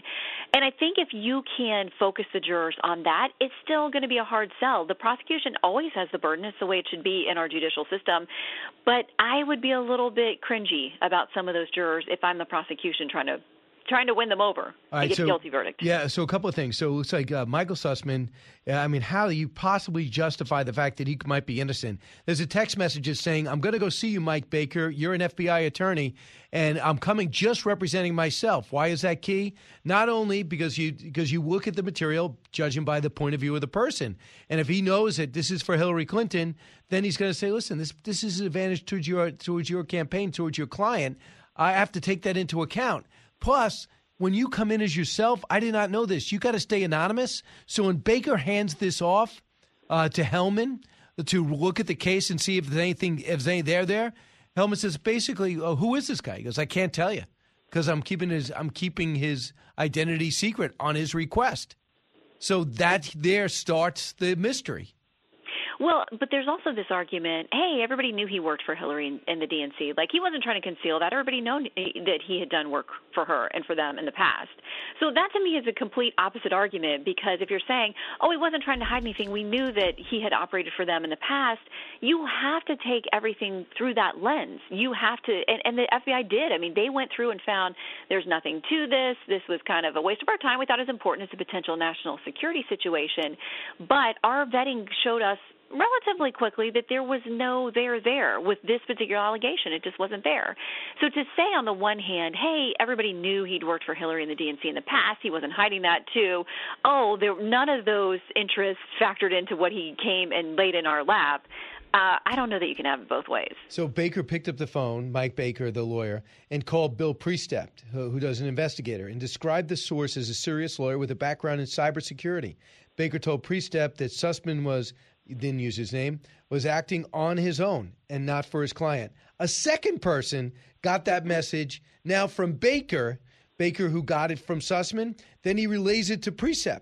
Now, next thing you know, whatever you think about Baker and whatever Baker thinks about the quality of the lead, he tells McCabe, he tells Comey about all these alleged links between Donald Trump and Alpha Bank, which is a Russian bank. And through cybersecurity, this guy, Rodney Jaffe, was the one who got the information to Sussman. And Sussman thought, representing Hillary Clinton, why don't I plant the seed with my buddy in the FBI? At the same time, they're working the press, trying to get the New York Times and Wall Street Journal to write the story, correct?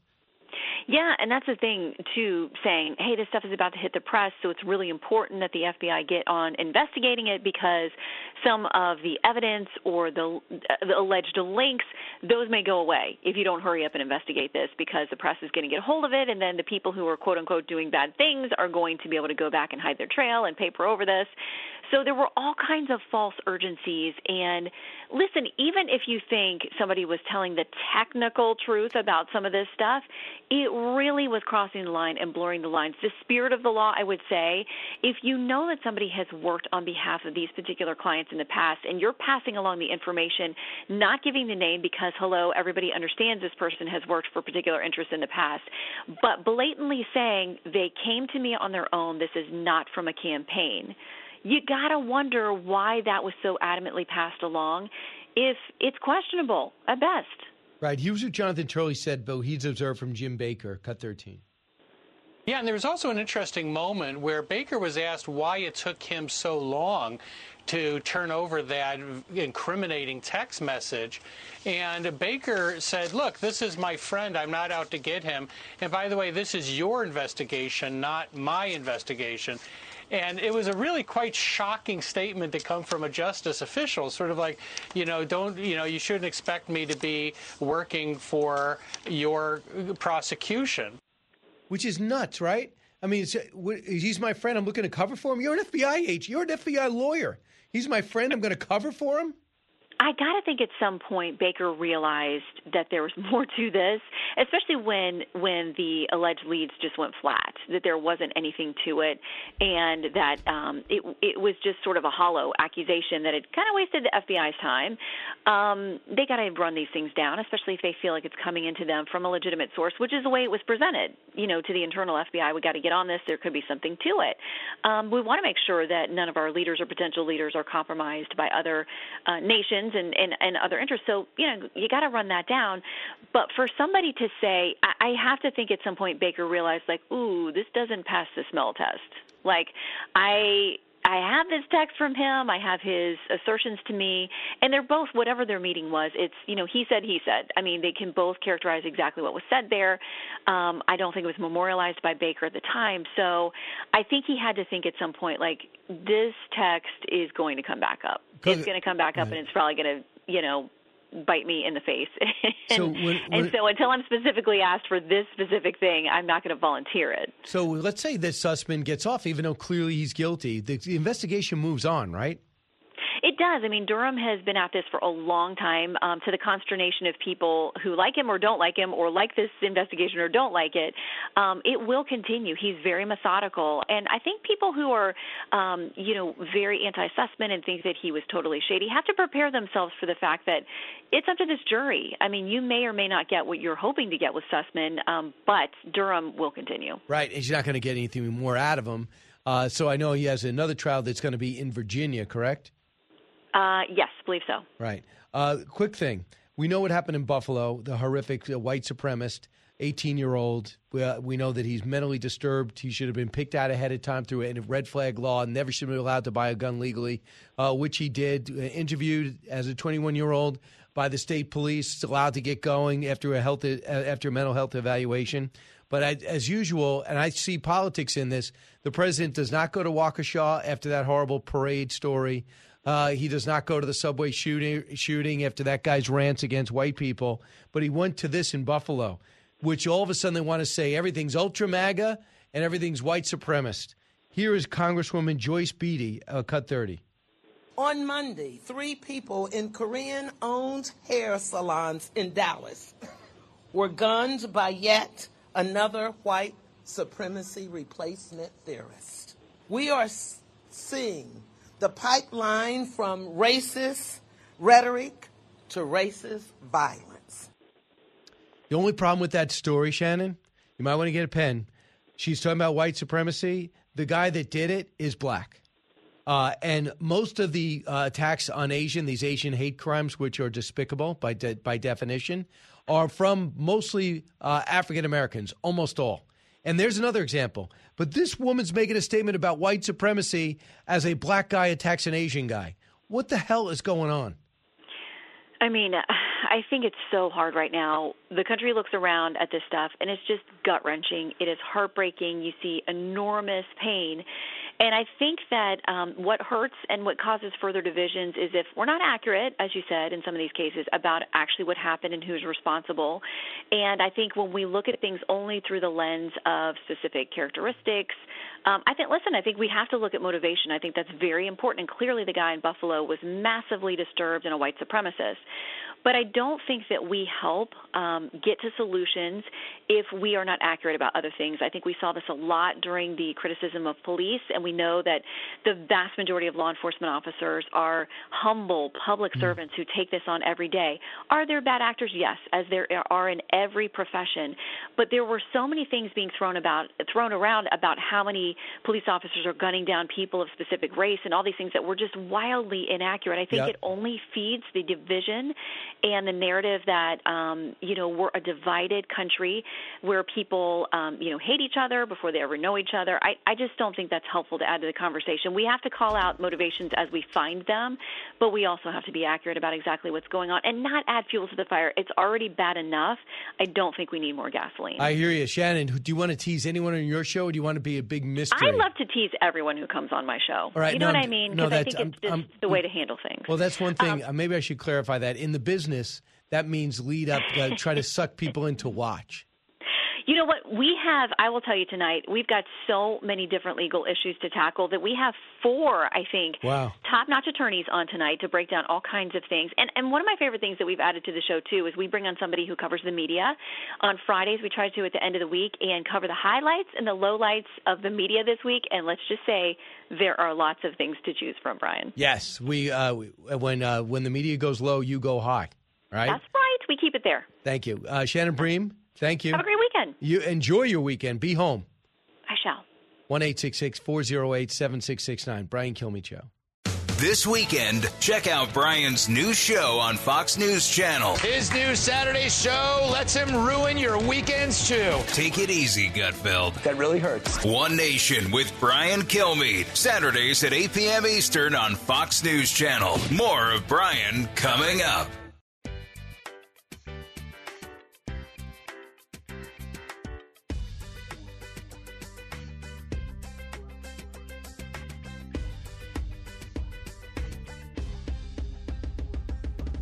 The fastest 3 hours in radio.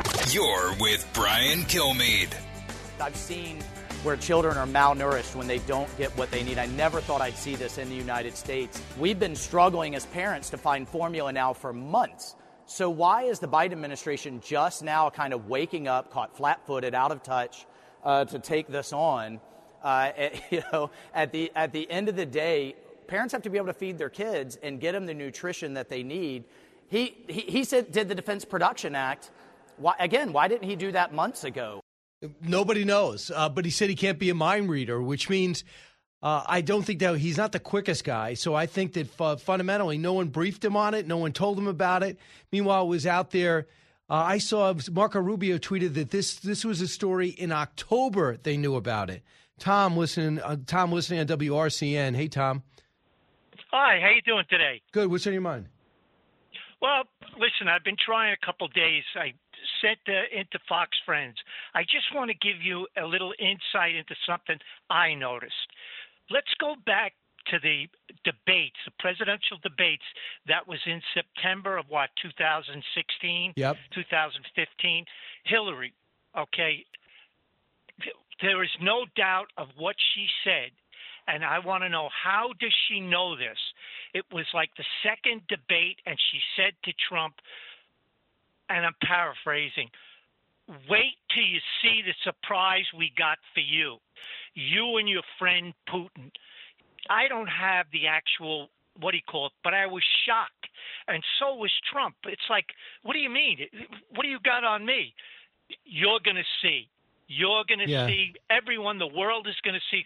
Now, we're trying to prove that this Sussman has a relationship with Hillary. There it is, right out of her mouth. Well, no. We know there's a relationship. We knew he wasn't being honest with Baker when he said, this is just me talking to you, Mike. I got to come down and see you. I got something you're going to want to know. So the thing is, Baker is trying to say to help his friend. Everybody knows that I would have known that he worked for Hillary Clinton. But then he had to watch his own back and say, yeah, I saw this text messages come in.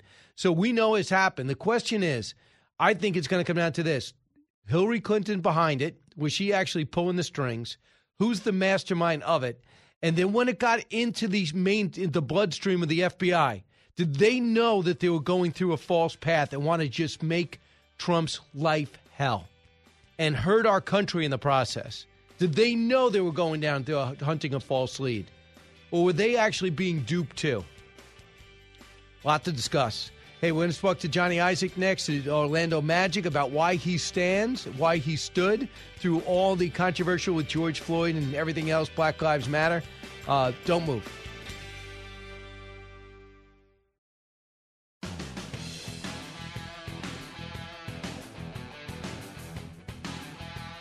the talk show that's getting you talking. You're with Brian Kilmeade. As we get closer closer to the end of the week, what a great place to close out this hour with. The author of Why I Stand, NBA star Jonathan Isaac, first-round draft pick 2017, 6th overall for the Orlando Magic. When everyone was taking a knee during the BLM riots and the George Floyd death, he was killed by the cops who is now in jail. But I think 2 took pleas this week.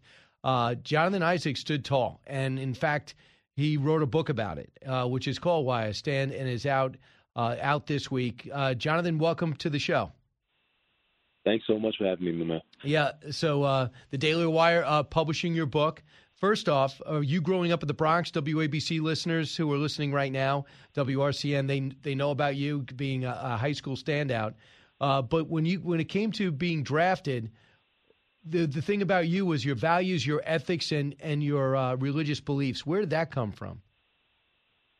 Well, it's a journey over time, and that's what I really tried to do with the book Why I Stand, is take people through a journey of my life and how I came to faith in the first place. So I grew up in the church.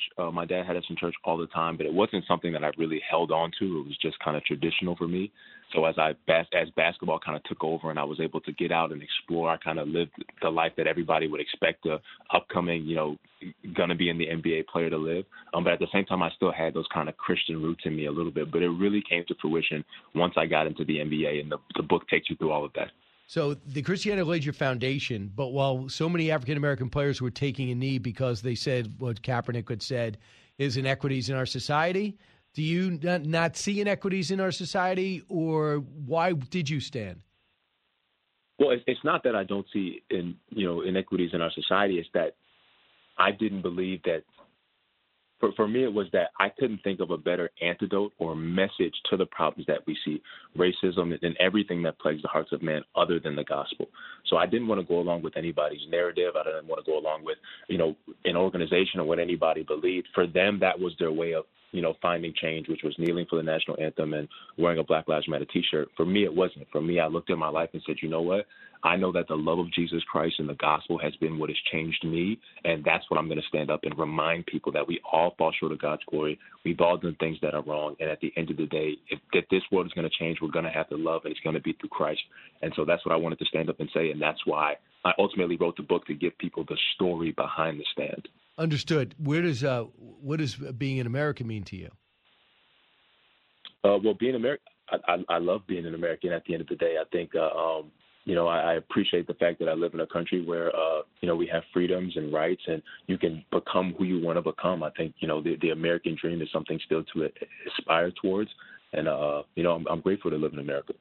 And you're having unbelievable success through it. It's more than talent. It's got to be hard work. I know you're dealing with a series of injuries right now.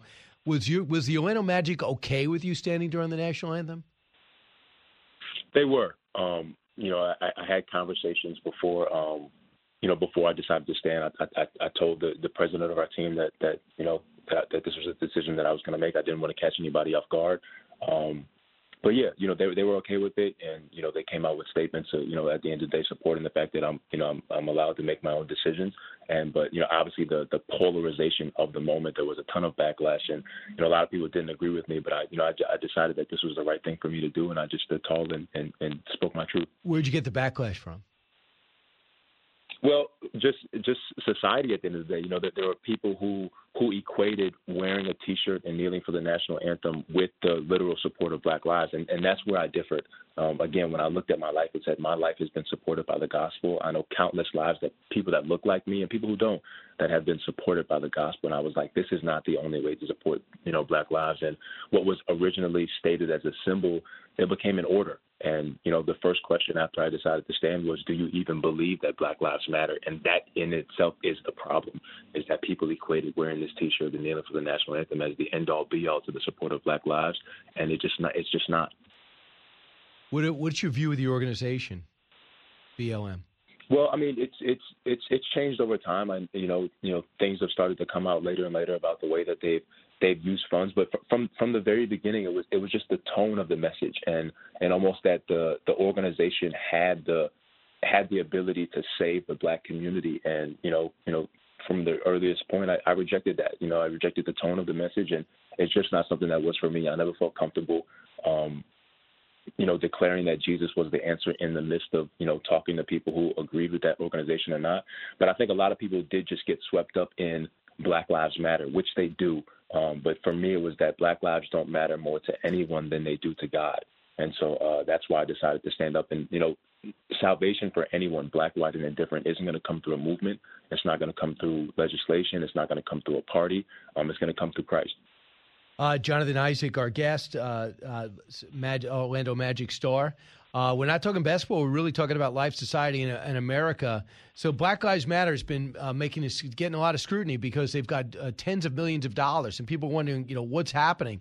And a lot of the questions are coming from the black community itself, saying, I thought this was there to help, and so many corporations have given money. And again, I was just shocked by how inadequate Patrisse, the person who runs this organization, Patrisse Cullors' answers have been. Here she is describing when people ask where the money is, what she's saying. The way that the right-wing media specifically has characterized the mistakes are truly anti-Black. They are about this idea that Black people, especially Black women, don't know how to manage money, don't know how to manage funds, don't know what to do with money. And the reality is if any organization received tens of millions of dollars in 1 to 2 months' time, everybody would be trying to figure out what you do with it. How about just leave it in the account until you spend it? What's your reaction? Well, it's unfortunate. It's unfortunate, and it sucks. And there were so many people who did get swept up into the movement because of the phrase Black Lives Matter, again, which they do. And so, I feel bad. I'm not going to say that I'm completely surprised. Again, I don't feel that an organization or the hands of people is what's going to be the answer to the hearts of men in this country changing. I know that it's going to come through Christ.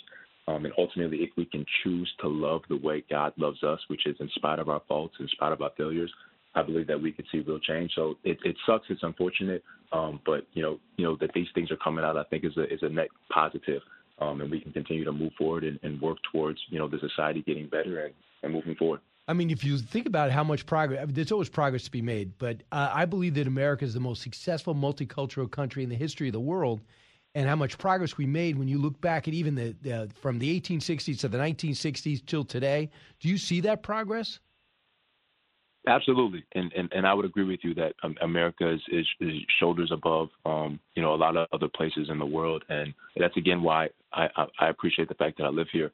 One thing my pastor always says about individuals, and me especially, says, you haven't always done everything right, but you haven't done everything wrong either. And that's the way that I view America, that, the past, and America hasn't done everything right, but it hasn't done everything wrong either. And the rights that it has done should be celebrated, and the wrongs should continue to be worked towards them becoming better. But again, I'm glad to live in America. And the message of ultimately Christ being the answer is the hearts of men changing at the end of the day. And us, even though there's been progress, deciding even now in tragedies like George Floyd, when it is something where, you have this racist shooting in Buffalo at the end of the day, that there still is room to grow in loving our neighbor past their differences, past what color of their skin they are, and wrapping our arms around people who are going through, tough situations, and ultimately just choosing to love in spite of politics, in spite of sides, in spite of divides. I mean, Jonathan, do you sometimes see some of this stuff and you think it's almost their intent to divide? When you see some of these news reports, some of these speeches, I'm thinking to myself, are they trying to make things better? Or are they trying to make sure things aren't? Well, I think that there's a level of that. I think that I think it comes from everywhere. I think there, at the end of the day, people have agendas. People have ultimately, what they want to come about, and so they can assume power or be the ones that are in charge. But I think it's important for, people to stand up and share what they believe in, encourage, and not be afraid to go against, whatever is the mainstream movement at the time. And just, a big part of my book as well is just growing in that courage and boldness to stand up for what you believe in. And I was able to do that through developing a relationship with. So, that's how I was able to stand up in a moment where it was really tough to do so. How proud is your family of you? Greatly, and not just my family, but so many people from around the country, and people have been great. They've sent letters and emails and all these different things about not only the stand, but them reading why I stand right now. So many people have left great reviews and just are encouraged and want to stand up for what they believe in as well because of it. So I have my family, I have my wife, I have my church, my pastor, everybody so encouraged, and we're just moving forward with the message that ultimately Jesus Christ is the answer. Right. It's not about a side. It's about who's right and wrong. It's about us all coming together and choosing to love. And by the way, again, you guys are torturing Knicks fans. You get the number one pick again, the Magic. What are you guys doing? You already got Shaq one time. Didn't you get Penny Hardaway the next year? And now you guys once again get number one in the lottery for the Orlando Magic. And Jonathan, lastly, about getting vaccinated. You made a stand too. I mean, much like Kyrie Irving here in New York. He's like, I'm not getting vaccinated, and they wouldn't let him play in New York, but he could play away games. What about what you did? What went to the decision not to get vaccinated? Well, honestly, the decision not to get vaccinated was fairly easy for me. Around the time that everything was going down, I just really decided to take a step back and kind of view where everything was going. And early on, I could tell that, just the forceful nature of the vaccine coming on. There were so many people who were adamant about pushing it and making it a moral decision that if you did it, if you got it, then you were this good person. And if you didn't, if you had any type of hesitancy, wanted to ask questions about natural immunity and, the effects of the vaccine long term, women and pregnant and children, all those different things, you were, deemed as an evil person. And so for me, I just took a step back and said, look, I'm young. They're telling us that the survival rate is 99.97. I don't have any comorbidities. I'm in the best shape of my life. I don't see the wisdom in, putting something into my body that's not going to stop me from getting infected or transmitting the disease anyway. And again, I've already had it. I've already had COVID, so I had a level of natural immunity.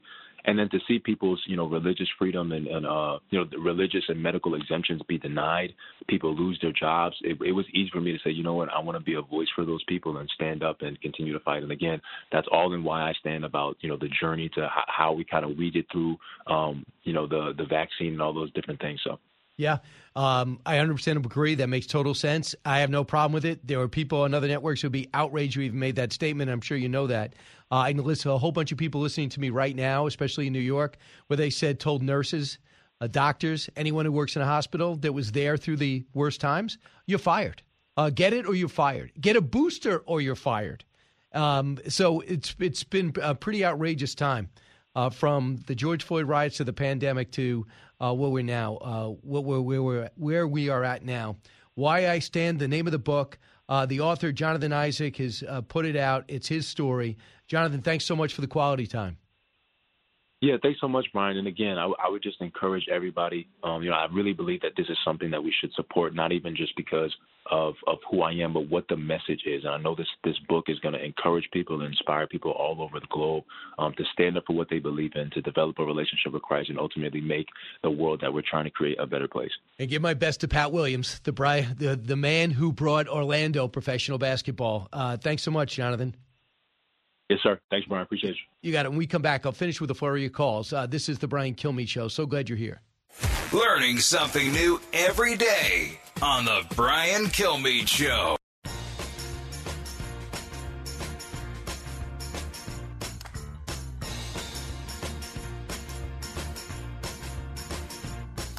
He's so busy, he'll make your head spin.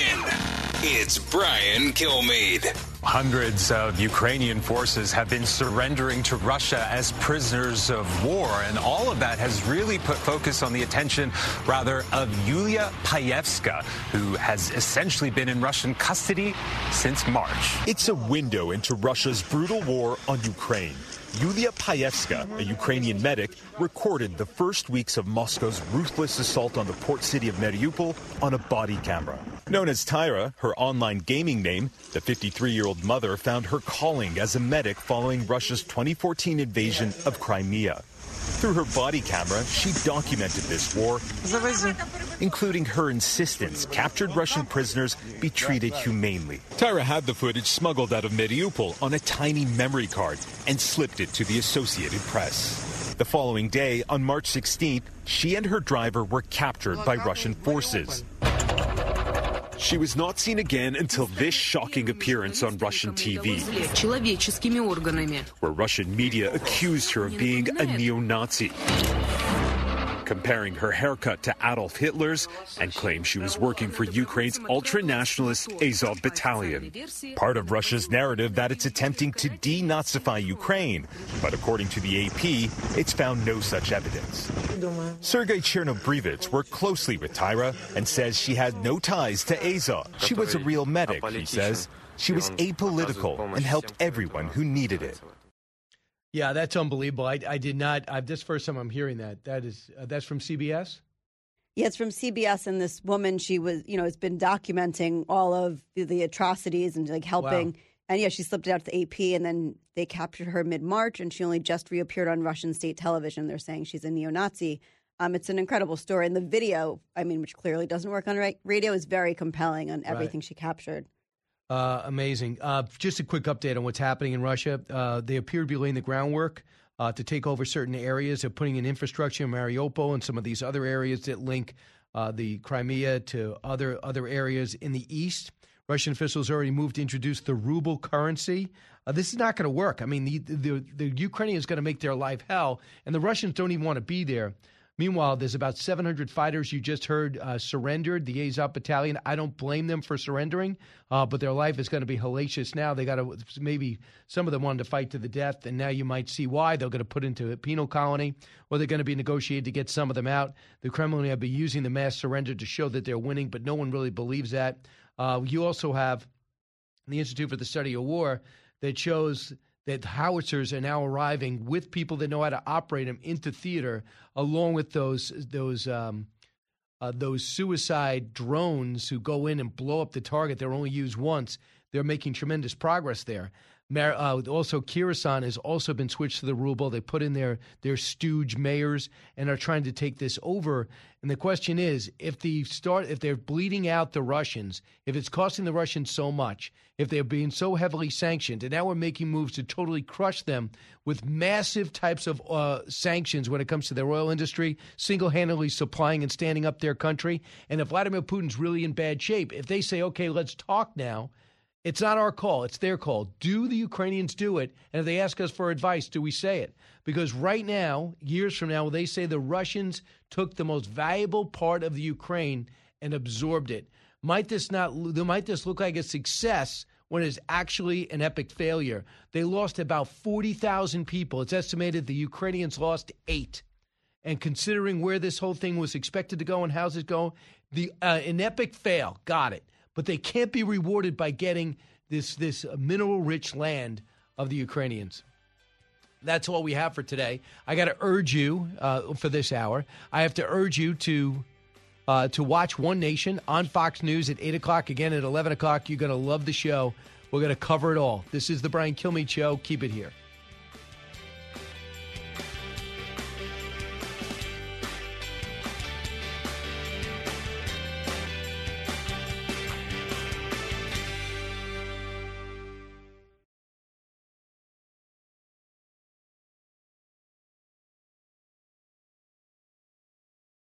From the Fox News Podcasts Network. Subscribe and listen to the Trey Gowdy Podcast. Former federal prosecutor and 4-term U.S. Congressman from South Carolina brings you a one-of-a-kind podcast. Subscribe and listen now by going to foxnewspodcasts.com.